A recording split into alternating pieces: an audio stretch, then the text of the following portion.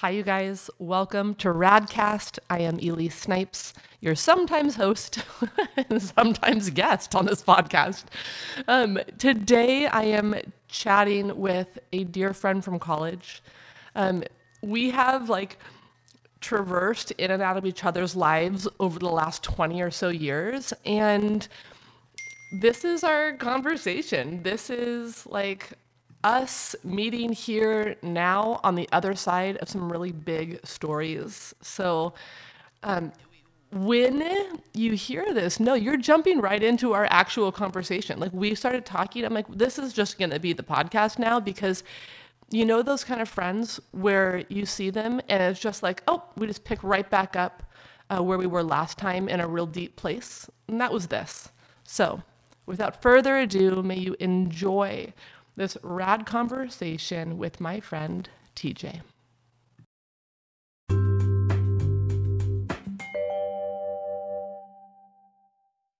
Talk to me about what places you would like to go on purpose today in our conversation. I would love to go to Tangerine Falls. Right. Were you aware of? Oh, totally. Okay. Okay, cool. I think especially that. Yeah. We've never talked about it. Yeah, we've never talked about it. And I just went back and listened just to kind of get prepped for this. I listened to a few of your recent podcasts and the one where you were sharing about all the health issues that Yeah. happened. And I was Yeah. like, wow, I don't even know that I've ever talked to you about that, or even then didn't realize the gravity of it. So Well, we can't, because yeah. it's remember at that time from where the other person sits, it's just a story Yeah. until you Yeah, have and your it own story. is 20 years this year for me. And so now I've been alive longer having Whoa. had that happen than Whoa. That changes. That's so bizarre. That's an interesting concept. Like if it was to open the book up, right, and it falls open and the Tangerine Falls is in the center. It's like that you have more chapters on this side feels really wonky almost. Like, oh whoa. yeah. Yeah. And to just think of the evolution of it of I remember I listened to something you were talking about recently. It was fun prepping because I go, oh wow, I haven't like sat and chatted to you in a long time. And it felt like I was just getting ready for this. And that idea of going from being captive to the story, because when I fell, the context that we were in, there was never once a, how are you doing? Are, how is this impacting you? It was, wow, you've been saved for such purposes. I can't wait to see what comes of this and what your life is for. And I was 25, and looking back, I tried to get as far away from that story as I could. That. And I ended up in Northern Ireland. I was in Mhm. Central America. I was, ended up road tripping. I was in Philly, living there for a year. Well, what's so funny is because I had spent, as a freshman in college when this happened, and I was at the peak of my physical prime. I'm starting on the soccer team as a freshman coming in, and I'm just having the time of my life. We go out for a hike, just like that, everything's different and everything's up in the air. And, Including and I think I'm going with three buddies up to explore a trail that we've only been on once, and we're getting lost and just having fun and playing around and challenging each other to go climb the next ledge. And you know once we finally start to go, hey, we should probably find a way back out, and then all of life's different. I wake up at the feet of four unfamiliar faces, having fallen. I don't know how far, it was 200 feet. It's over 100 feet. It's um, a long ways. And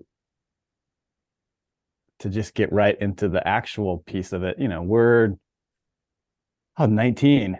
Yeah. with three of my teammates playing around after having our first batch of midterms, thinking, all right, man, we're just cruising. We're living the college life. It is good. We're Yeah. up Yeah. taking in the views of the Yeah. ocean from the hills of Montecito and having a good old time. We get turned around, and in that day, the whole day, I was like, guys, fear nothing but God. Totally. Totally. And we're at the top of this little trickle of a waterfall, and I say, let me just see what I can find. And I go 20, 30 feet to the right, grab hold of a boulder, look over my shoulder. Way down below, I see some people, hear a little bit of noise from others exploring down at the base where we just were. Yeah. And then, Do you have any felt sense of like the sensation around falling or dropping? Any memory of I was holding the boulder, and then anywhere in between, I'm at the feet of four people I don't know. I'm nothing. And Yeah. it's wild because I don't know. The more that I engage in the work that I do now, Yeah. I just don't ever know if it's there Mm-hmm. and I'll find it one day, or if it wasn't, if it's not there, if it's just like because I passed out, Totally. I don't have the memory. But I remember looking over my shoulder and seeing people and folks down there and thinking, is there a way down this way? And so I don't know what happened. I sometimes when I let myself actually wonder about it, which is rare, Yeah. I wonder, did I try to jump down to a ledge? All along the story has been my footing gave way and I don't know. Yeah. Is that story from the people you were with? The three friends who were with me, all they saw was dust rise and they heard me yell. And it was that yell where you just that it's not a joke. And they instantly went to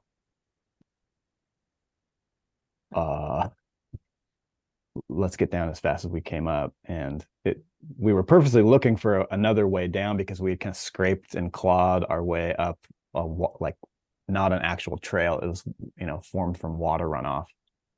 And so they just slid themselves down and got back down to the base. But by the time they got down there, I had already woken up 10 minutes later, and I'm at the foot of a nurse who I landed 10 feet from, and two men who looked up when they heard the yell, and they saw me hit a ledge, thunk, hit another ledge, thunk, and then the final 40 feet free fall. And I don't know if you've been up there, but I mean, where I landed was like a little body shaped kind of crevice, mud filled crevice, amidst all these big boulders. And yeah, TJ, it was legend. So could I share my bystander please. story that I hear? Yeah. Freshman year, right? Everyone's like feeling out who everyone else is. Okay, you were 19, I was 17. I was like a young freshman. And we're all putting on these big parts of self. So if I am going to be risk taking, it's like I'm going all the way. Mm-hmm. And there was like a known quality to your group of buddies because it was like the soccer boys, and like so there was already a built-in sense of that's a group of people. Mm-hmm. And I can remember before your fall, this type of like if I got close to you, we were probably gonna have a really great time. Like that's like like when you're like, oh, that's fun. This is a fun person. Yeah. Whereas sometimes people's experience is like, oh, this is calming, or it's I feel safe next to this person. This was like, like the feeling of anticipating something great, and it could have just be running around campus. Mm-hmm. So there was something, you were on the move. is all of my memory of you from that first part of freshman year. Like you were here, like, let's go. Where's the fun? Where's this going? Like, let's go for it. I was in Page in our freshman dorm when I heard that you had fallen. And at that point, I heard like a mythic legend that TJ had fallen. It could have been from 400 feet. I mean, it was so big. It was unthinkable big, unsurvivable big. And that the last part of your falling, you slowed. Like there was a sense that people talked about how it almost like maybe that was part of hitting the ledge or ledges to interrupt the rate of your fall. And that you landed at the feet of medical professionals in the only place you could have landed in order to live. And then getting to really know you better on the back end, there was a stillness and a very different sense of presence and soulfulness in you. Like, there's still an adventurous spirit in you, TJ, obviously. But it was like there's just a very different sense of, I'm kind of not here to fuck around now in the same way. Like it just felt like a little different. Yeah. I mean, I go from the peak of my physical prime. I was strong, fast. I felt like I could do whatever. I'm here thinking I'm going to go play Division I soccer somewhere, and I fall in love with Westmont and decide to go to this small school, and I just feel, invincible as a 19-year-old. Yes. And then all of a sudden, I can't move my body hardly at all. I'm swollen in all sorts of weird ways in different places. I had to have people wipe me and feed me. I get home after 2 weeks in the hospital and I'm still being wiped and bathed and fed, and I can't even walk. It was 4 weeks later when I'm hobbling around with a walker, getting around the house. There was an immense amount. It almost was like that's like the chrysalis moment. Like there was a ton of radical things you were going through that were missed because the story as your classmate is like TJ's at home now. Right? And it's like, oh no, this is almost where it began. Like the fall was one thing, but the suffering and the humility that comes with, I can't even wipe myself or feed. I have no, there's a humanness that's missing now. My ability, my agency. Yeah. And you remember all this, I assume. Well, it's interesting now being 20 years later and, knowing a lot more about a lot of things and knowing that I know so much less about most things. And I keep coming back to the base of the falls and going, oh, I actually landed. In my own work, and this was more recent in the last few years, where I would start to notice that I would brace a lot. In an emotional setting, at just certain times the way your body would posture? Yeah, I think once, and the more that in my work I get connected to the body, the more I started to realize that in places where I'd feel uncomfortable, or there was a mixed set of feelings that was going on, or I was on the verge of anger outburst, felt sad, whatever it might be, I would catch myself bracing to fall. And I had this one moment talking about it to, one of my own mentors. And I was sharing about it, and I looked and I went, oh my God, I already landed. Ooh, TJ. Oh. It's taken me almost 2 decades to get to that place of like, oh, I already landed. And I feel that stillness and that calm settle over me in just naming that. Like, I'm no longer bracing for impact. I don't have to keep bracing to fall. And it's hard because all the dreams that I had for years and years and years, I was always falling, and then I would wake up without hitting the ground.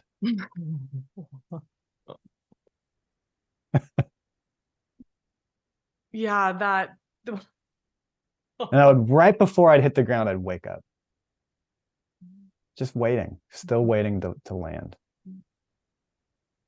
And almost like that was like the missing piece, right, from your lived memory is the fall. Mm-hmm.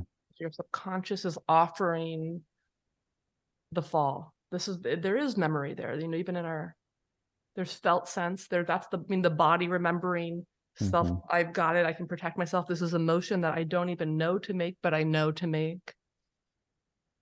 And yet you did land and are landing all the time inside of you. What a trip. And it's wild just thinking about the power of the story and how it's told and the language used in it. And if, for so long, from the very get, in its inception, it was, wow, you have this story to share. And the pressure of, am I telling it right? Am I, invoking the right message from what this is supposed to speak to others, rather than having the freedom to tell the story and I don't know. Yeah. And I remember right away, I was asked to speak all over the place, and feeling this pressure of, oh, well, I was saved for these special purposes, was the messaging.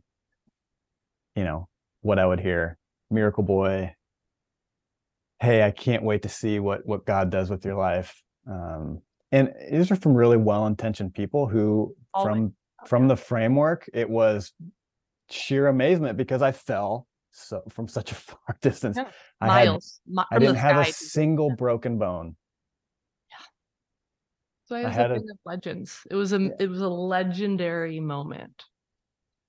All sorts of other stuff going on there where I still don't have any functioning in my right glute. Fascinating. And yet, even in that, I went back and had a nerve conduction test done in the last year, just to know, like, what is actually here? Is there any hope that could ever function? And, still absolutely nothing. And everything else around it is fine. One tiny nerve strand to the biggest muscle in my butt. Yes. And yet everything else coming from that same little coil was fine. I had a subdural hematoma, and so there's bleeding on the brain. I had a collapsed lung.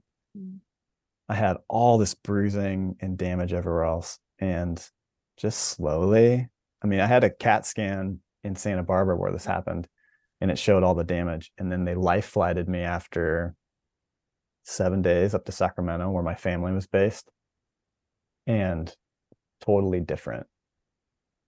They were actually asking, is this actually accurate? All the messaging of you falling off a cliff, we don't really see the same amount of physical trauma. Our evidence here, yeah. Mm-hmm. Would you be willing to kind of come back into the way you were storied in that regard, without, like, it's not, again, we can acknowledge the well-meaningness and the culture we were in-ness. Mm-hmm. And then there's the sense of, like, almost like your canvas is being painted and then promoted. How does the story look to you now? Is there anything you have lived out of in regards to feeling like there's supposed to be some big purpose or reason, I'm supposed to find it, like treasure one day or something? I think that I look at it more in like the shape of a parable now, where just by telling that story, it can mean so many different things to so many different people. And it's interesting that when I fell, I then was, speak at this church, do this, do that, speaking everywhere. And then when I graduated and I traveled, and then I went and worked in Belfast, Northern Ireland, and I didn't tell anybody about that. Oh, oh, you chose to leave that piece of your story out. I didn't want that to be who I was, because everywhere I was in college, it was, oh my gosh, you're the guy who fell off the cliff. Wow. And and it was your freshman year. So it wasn't like you had other things, other big identity things besides you were the token, that guy. Yeah. Oh, Oh. you're the soccer player Mhm. and the guy who fell off the cliff. I mean, and it was amazing because, it's a small, tight-knit community. Anywhere I went, oh, you're that guy. Which almost was like Harry Potterish in a bit. Like like there's like this sense of like, like they can there's like some symbol of recognition of what you maybe offered their purpose or their story. Mhm. And it was like, I mean, people would then tell me how it impacted them. When you heard that, do you take that on anyway? Does it double down on your pressure? Or was it like, oh, I okay, cool. at the time, yes. And at the time, looking at it in retrospect, I go, oh, that's why I tried to get as far away from that story as I could, because it wasn't a story that I could freely inhabit or tell without so much pressure and weight of, oh, am I living up to the hype? Am I actually doing enough? Um, and the funniest part is they did this low budget reenactment, which many of our friends all acted in. This is the first I'm hearing of this. So there's an actual reenactment. It was on a show called It's a Miracle. It was hosted by Roma Downey, who is a woman that was on a show called Touched by an Angel, which I Oh, know of because of all this. I was a big Touched by an Angel fan, so I'm gonna go find it. I didn't get to meet her, but she was the host, and they did super goofy, low budget documentary. I'm gonna search it. Thank you. And so the funniest part is I'm in Belfast. I'm working in a dorm with college students. They know nothing of this.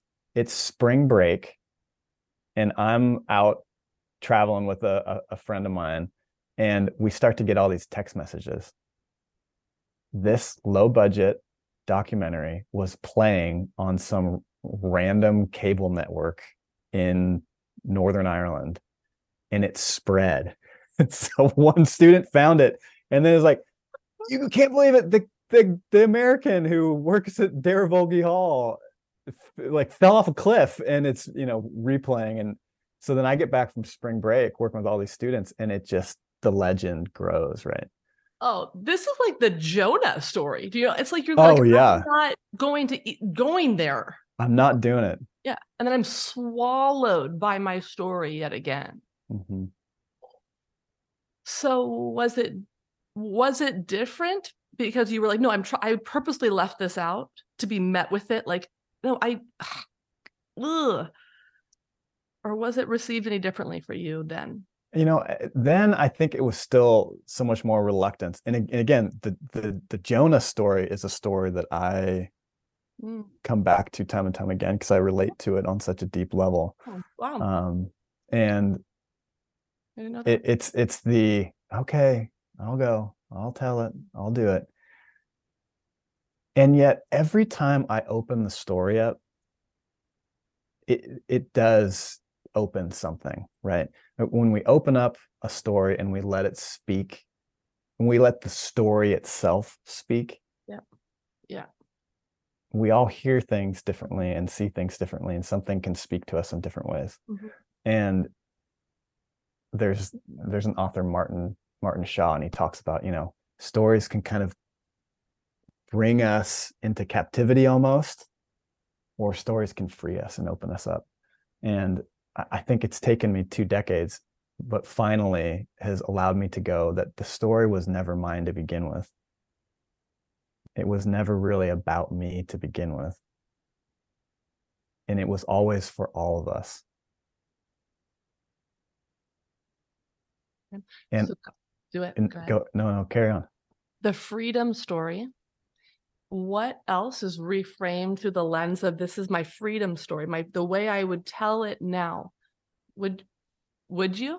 Is there anything you would say differently right now as this is like how do you experience being a part of the story rather than the one the story is happening to?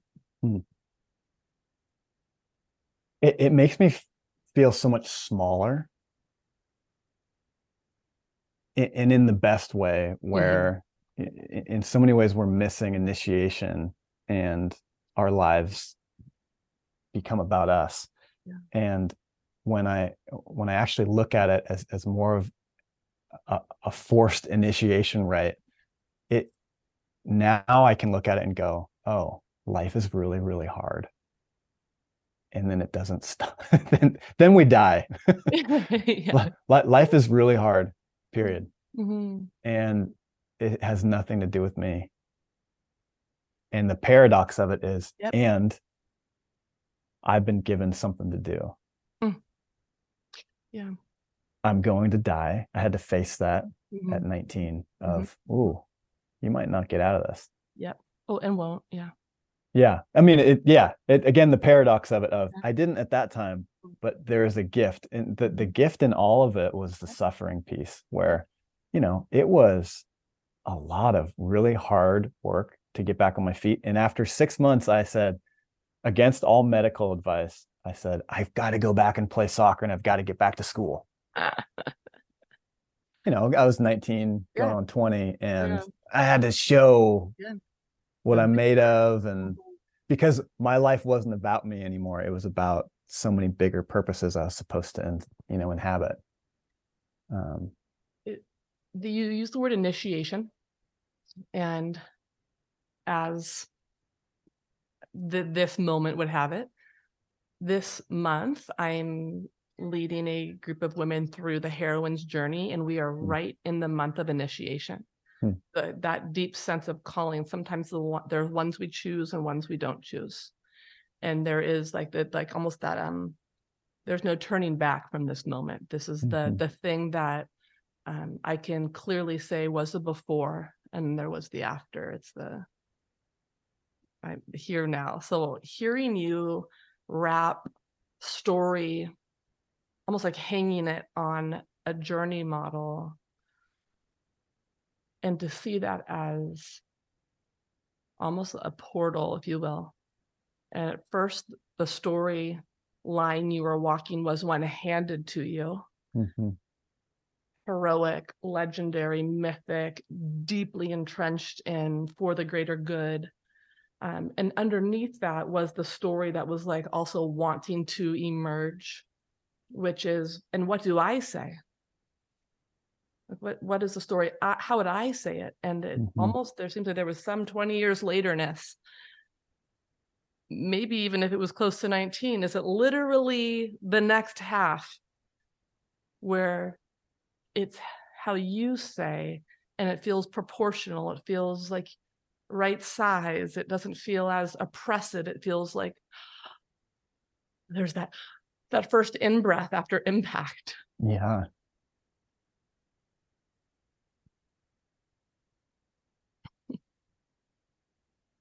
It's interesting because I look at it and I go, I keep falling and I keep landing and I keep getting back up.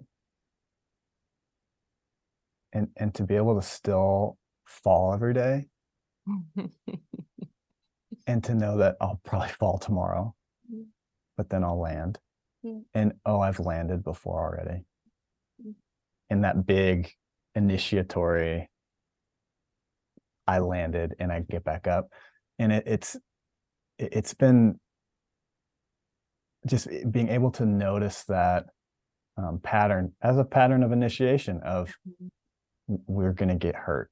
And life hurts us in a myriad ways. Yeah.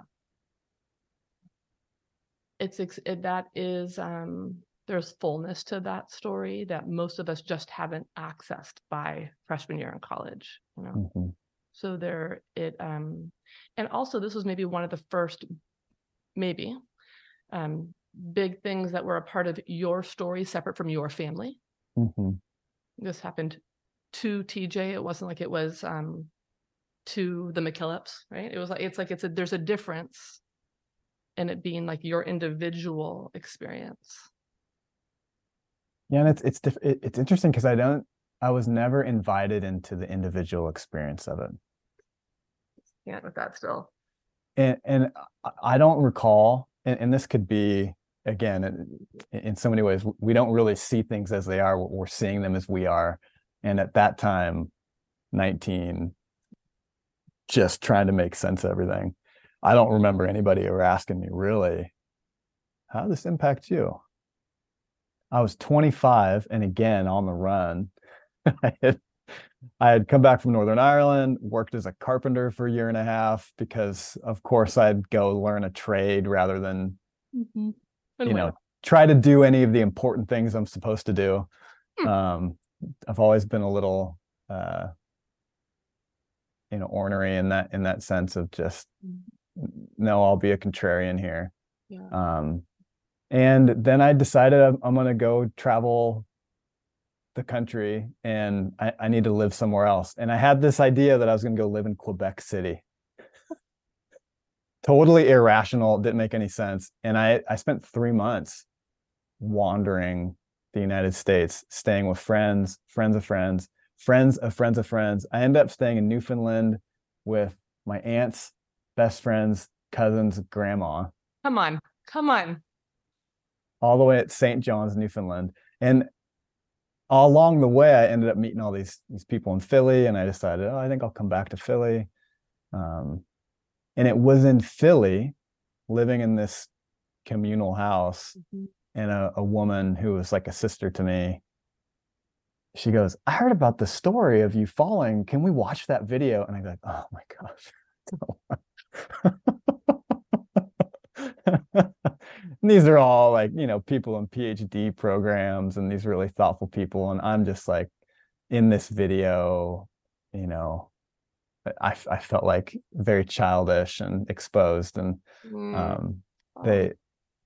I couldn't watch it. I sat outside, they watched it. And then my friend walks out to me. And I remember vividly sitting there on the porch in the evening. And she goes, wow, that had to have been really traumatic. How are you?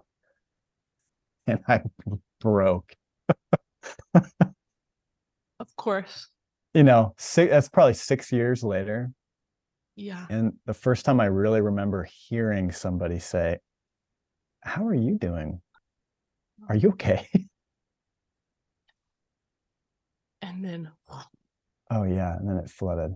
And that started a whole nother chapter for me of, I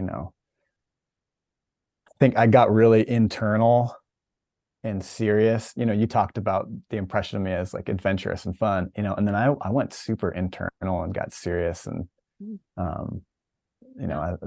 was so important. I had to, tend to these higher things. And then I wanted nothing to do with anything. Yeah. And that's all the traveling and all the others. And then just still, I felt like I was on the hunt for a decade, basically.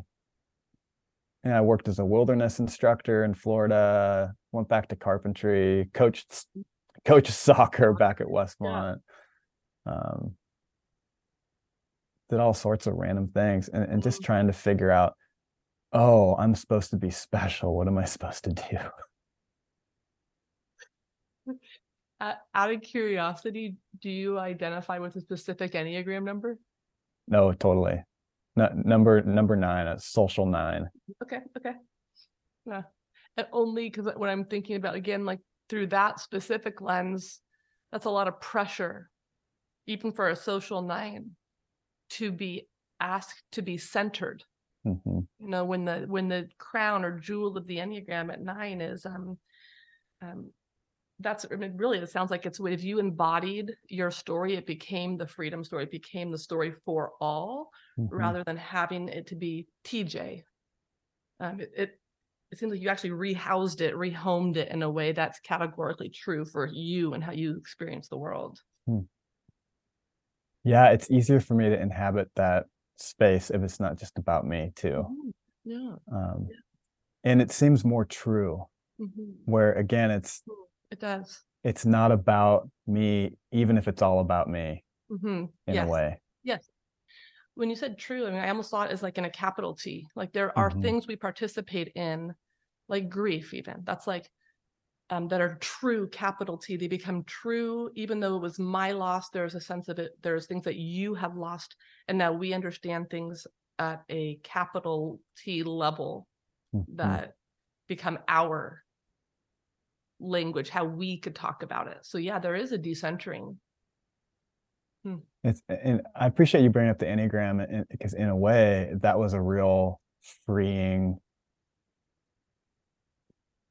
concept for me to inhabit of, oh, wow, I have been so social. And I do all these things to be a mediator and a bridge builder and try to meet everybody else's needs. And oh, in many ways, I'm doing that to it's a protection. Sure. And what I realized is it was the way that I was able to avoid my sadness. And I had some wise folks within the Enneagram tradition. They go, oh, here, over here for you, here's your work, and you need to focus on this and do XYZ. And then they went, hey, what you really need to do is get in touch with your sadness. I'm like, that's it? You're like, excuse me, I'd like to sign up for the adventure in Northern Ireland. Exactly. What else? What other thing can I go and do Yeah. and tick off a list and work hard at? Because my laziness isn't found in inactivity. It's, if anything, it's found in too much activity. Yes, and laziness is so. I just don't love that word there. It's almost like there's a difference between I'm like almost like in mud in it. It's not lazy. I'm just so stuck. It's sloth like. It's hard for me to actually move here. Not because you're lazy. There's this inherent sense of I don't have to go there because I'm working really hard over here, don't you know? I couldn't possibly have that because this is where I'm really churning. Yeah, and I've always disliked lazy, the idea of sloth or laziness, and I guess the way that I've been able to inhabit it more and make sense of it is I do everything but the right thing. I'll do anything but the thing that is really speaking forth from my core.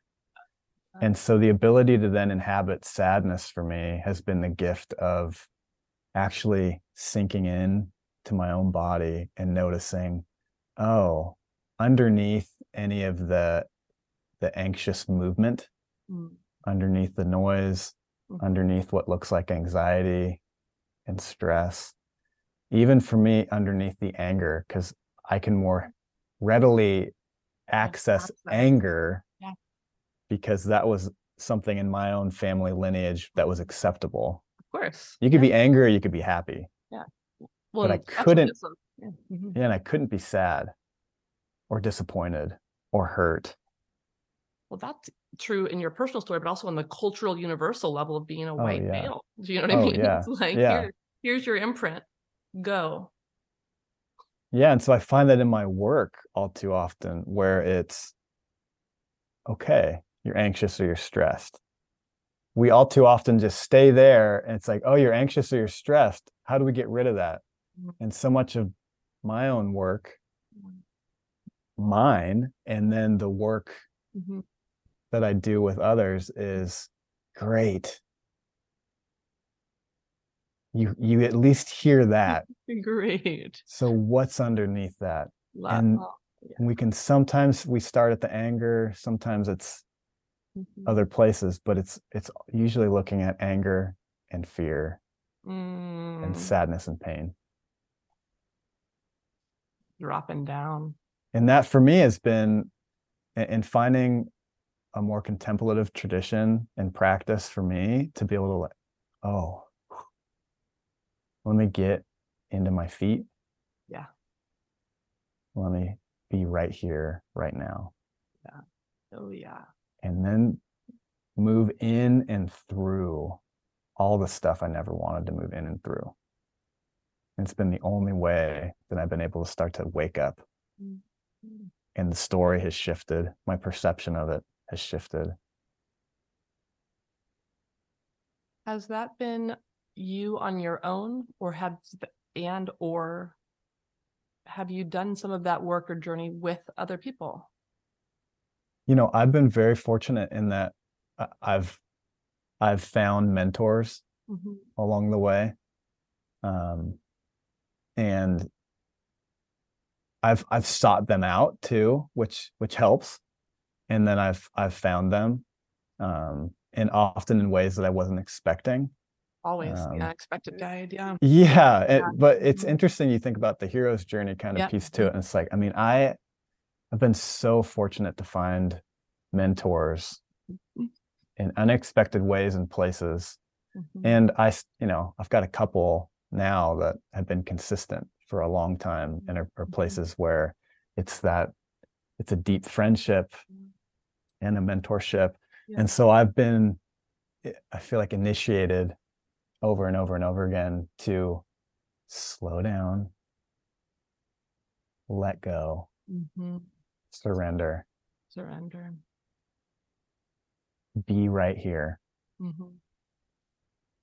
If you're angry, it's okay. Just don't let it own you.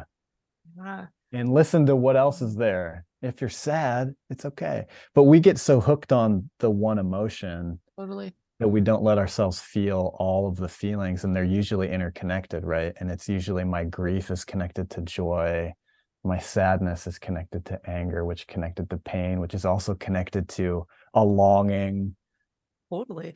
Well, you can see the whole, I mean, I love it because from Enneagram 9, I mean, you really do embody it all. So you do see it all, right? Where your presence allows us all access to those parts within us too, right?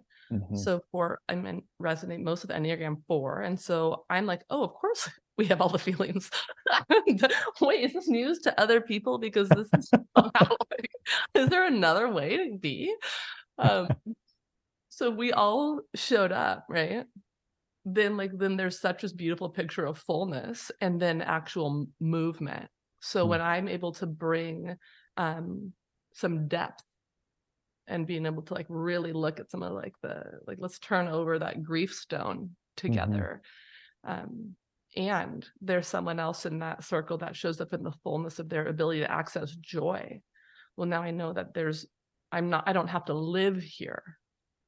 Right? And maybe in your language, I have landed. In my landing, I realize I'm not in the depths. In the 4 land is where I can feel like I drop out in the bottom of the existential gap between the 4 and the 5 there at the bottom of the Enneagram. I'm like, oh, my landing feels like the opposite of submersing. Like I'm surfacing. I'm on the surface. Yeah. There's a fullness, TJ, listening to you that we could all have a seat. It's like, and that if we got to the end of that one feeling, that there's almost like it's like a snaking trail, it's like, oh, what's around this corner? And then we don't know yet. And so what's around this corner? And the contemplative walking, all of it feels very lovely to walk with you. It's interesting you saying that. Almost, I had this image of you pulling up a rope.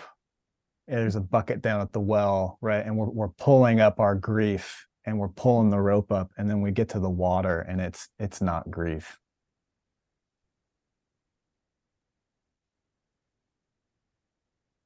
But you had to pull the rope, right? And we have to hold on to it, and we got to work hard to pull the bucket up. And then once we do it, it's usually transformed. Good.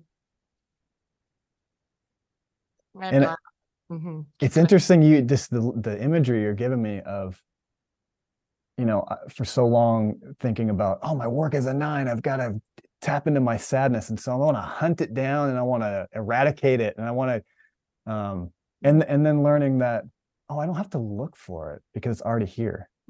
It's always here. It's always right there. I just have such a beautiful way of blinding myself to it because I don't like it. Yeah, because it's not as comfortable, or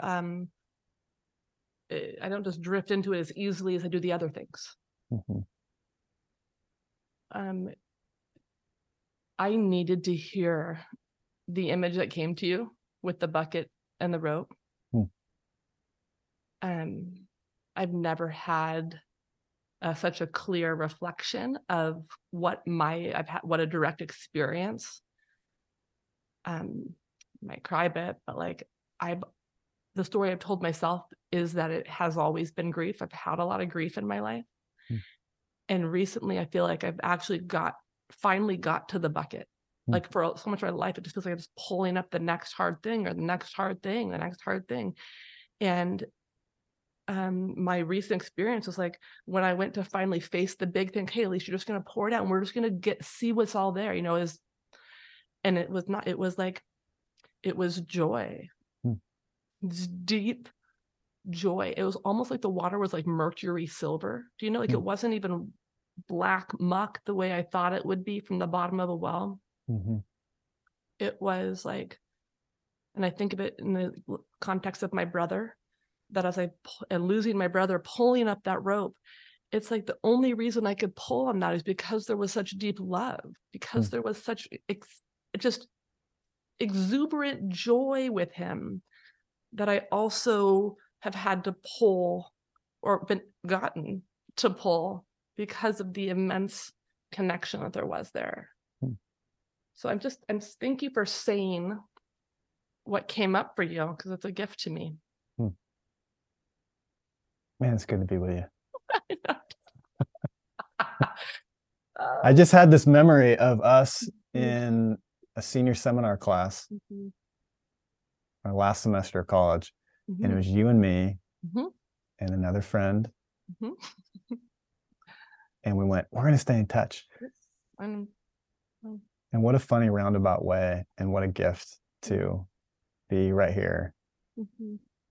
What, 18 years, 17 years later, something like that? I don't do math anymore. So yeah, that many years later. Yeah, those were really fun times in sociology. That was a unique pot of people in that major. Yeah, that was a major I chose because I didn't want to commit to some other more serious sounding major that was going to set me up to have to do something important. I went, I like people, I'll just get that major. Let's see, most ambiguous major. Totally. Check. I'll leave it open-ended here. There's no job for me in my future with this. Wow. And yet here we are. Yeah. TJ, would you reveal to us what you do for work and how people might follow up with you? Yeah, I, in a very long roundabout way, realized, oh, this is my work. And I work as a therapist. And so it's funny how it came about. And the one real turning point for me was with a mentor. And I'm sitting with a mentor of mine who we'd meet every Monday, I think, while I was working as a carpenter for this 2 to 3 year stretch. And after maybe a year and a half or so, he looks at me and he goes, every day that we meet, you talk to me about your work. And he goes, I've never once heard about any of the woodworking projects that you do. I only hear about the people that you work with and alongside. And something opened up. And I went, oh, it's what I do. And so I'd be sitting at lunch and a guy'd be telling me all about something hard in life. And it'd keep happening. And so everywhere I would find that piece, and I finally went, oh, I want to be a therapist. But I was still, I didn't want to commit to being a therapist. So I went and I got a degree in social work because I'd have more possibilities and flexibility. And yet I knew from the inception that what I wanted to do, and even less of what I wanted to do, but what I knew life was calling forth from me. Yes. Parker Yeah. Palmer in his book, Let Your Life Life Speak. speak. Oh, It's so like good. before you go and tell your life what you want to do with it, why don't you ask your life what Mhm. it wants to do with you? Mhm. Which has really stood out to me in the clearest of spaces. And I go, oh, this is it. And so I have the privilege now. And I worked at a youth center for 5 years. I ran all their mental health programming, and it was hard. I was Mm, working with young people who had really severe mental health challenges, and there was a lot of being in and out of crisis units and suicide assessments. And after 5 years of that, and then doing a lot more managing, I went, no, this is my work. yeah, it's time. Yep. And so I now have my own practice, and it's beautiful. It's such a gift, and it's Yeah. an honor. And I get to work alongside men and women and families, and just get to go into all the spaces that are hard to go, and to be able to bear witness to that, and to encourage folks to take the next step, Mhm. and Just to one. listen to what Mhm. we know is there, Mhm. but don't really want to hear, and to start to look more honestly at our lives and ourselves and our questions and our fears and our pain and our anger, and step underneath the stress and the anxiety. Mm.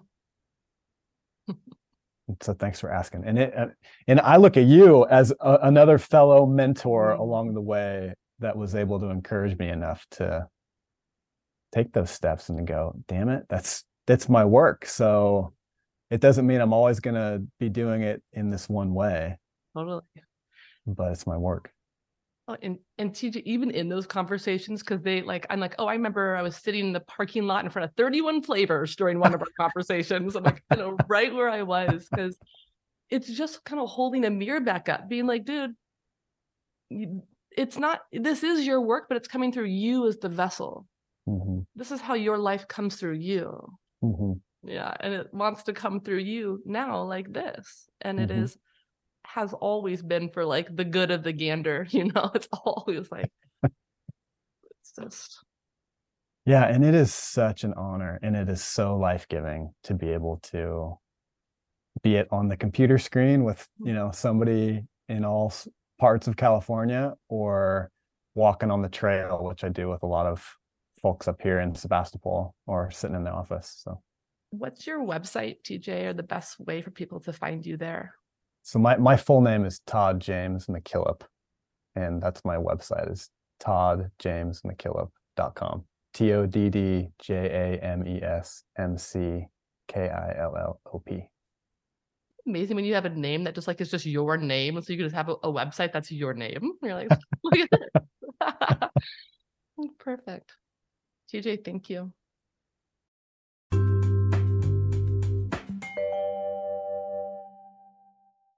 You guys, thank you for listening and just even your presence today. Today was a special experience. It was an experience with TJ, and I just wanted to follow up with what was that like for you? Nominally, the things that came up for me as I was listening is, are there questions in your life that you haven't been asked that would allow you to just finally get the release you've needed? So, the moment in TJ's story, well, where like 6 years later, he was finally asked, like, hey, are you okay? Is there a question you have been needing to be asked? I'd also wonder about times where maybe you've been initiated into things or roles or stories, and how those stories have swallowed you, and then how you have come almost to like the underside of the story and let it emerge again in a different way as a gift or as something other. I'd love to know what your thinking was, your gut response, if there were feelings or your own story that was touched just by listening in. As always, if there are things that come up for you that you want to further explore, please don't hesitate to reach out if there are walks you want to go on with TJ, if there are conversations that you want to have. Just when I think about this work, and I'm making air quotes, it really is just a sharing of our lives. And so if you could allow a new therapeutic story even to emerge, that maybe your work, air quotes, is one conversation. It's a chance to talk to TJ. It is a conversation with someone on the Radical Wellness team. It is an event or a retreat. And then maybe that becomes mentorship or is called therapy, right? But that, I think sometimes, and I'll speak for myself, I'm hesitant to embark upon a journey that I don't know how long it will take me. And when I'm thinking about the conversation with TJ today, I'm like, oh, maybe an hour? like maybe a real good Monday morning, maybe a moment. And so I just want to kind of open that up for you as well, that you might consider what are the kind of questions and conversations and interactions you want to be having now. Cheers, you guys.